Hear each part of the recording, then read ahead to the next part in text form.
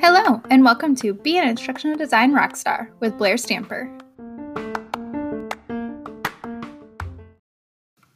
We're in season 2 of this podcast, and we're going to do things a little bit differently. And as many of you know, I'm currently working on my dissertation with Arizona State University. So this season is actually going to be part of my research design. And what that means is this podcast is going to be used more so as a reflective piece from beginning to end of an entire design and development process. So each podcast will be a week-long amount of reflections, and I'm really excited to share this with you. Let's get started.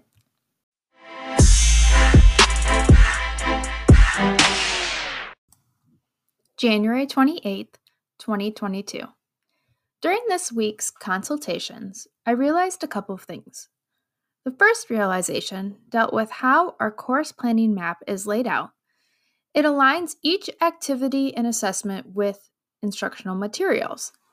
This layout helps us to see the association between learning objectives, assignments, and instructional materials.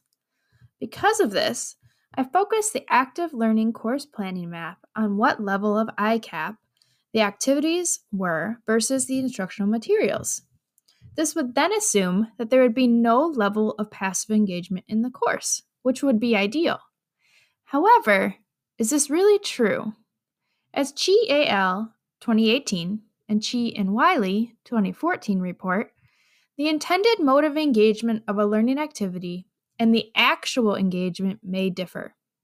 So, for example, if a student is reviewing the instructional materials without looking at the future activities and assessments, it can be assumed that students would be passively engaging with these instructional materials until they completed the associated activity. One way to get around this would be doing some sort of knowledge check built into the instructional materials. Another way we attempt to remedy this is by incorporating a learning guide at the beginning of each module or week that lays out the bigger picture of the topic. We hope that these learning guides encourage students to take a close look at the learning goals for the module and the bigger picture. But does it really?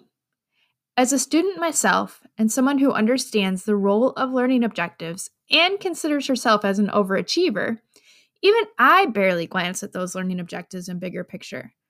I would move straight to the instructional materials, or if I was really strapped for time, I might even skip all of that and go right to the assignment to see what needed to be reviewed to complete it. This conversation with my participants really got me thinking. How do we ensure that the intended mode of engagement of a learning activity is the actual level of engagement? The second realization I had is I hadn't really thought about how I would approach participants who wanted to build straight into Canvas rather than using the active learning course planning map to actually design their course. 1 out of my 5 participants preferred to build in Canvas since the entire course is already built. Given my agile instructional design approach, I prefer to change how I work with each individual participant. So because this request came in, I had to rethink how I would incorporate the active learning course planning map. My plan is to fill out the active learning course planning map for the participant as the course is being built. However, does this allow the participant to actually think about the ICAP framework as they're going along? No. I need to think of a way to have this participant engage with the act of planning the course while also developing as we go. Reflection recap. What was my greatest success this week? I'm actually really excited about this one because our media team, who I work really closely with, has decided to adopt the ICAP framework to showcase to faculty the different types of engaging interactives we can make.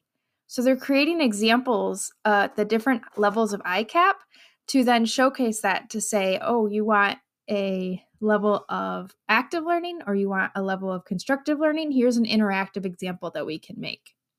What was my greatest challenge this week? Definitely facing a participant who did not want to use the active learning course planning map and having to reflect upon how to change the design and development process. I'm still not sure my plan is the best, but I will definitely adjust as I go. How did using the Active Learning Course Planning Map impact the course design and development process this week? It's made me more mindful in how I approach conversations with faculty. I'm able to draw upon a specific framework with examples to incorporate more deeper levels of engagement with the content. So instead of just saying, where can you put in some active learning, I can now draw upon this ICAP framework and give specific examples of here's what it would look like in your course. How did using the Active Learning Course Planning Map differ this week from previous iterations of the course design and development cohorts? I'm not really sure if this is because I'm collecting data this semester, but I feel more invested in the process this semester. This could have something to do with my participants as well, rather than the actual tool being used. It seems that 4 out of my 5 participants are actually really enjoying using the course planning map and mapping out of all the pieces of the course. It's been really great conversations to be able to talk about the course in so much detail, as well as incorporate the ICAP framework.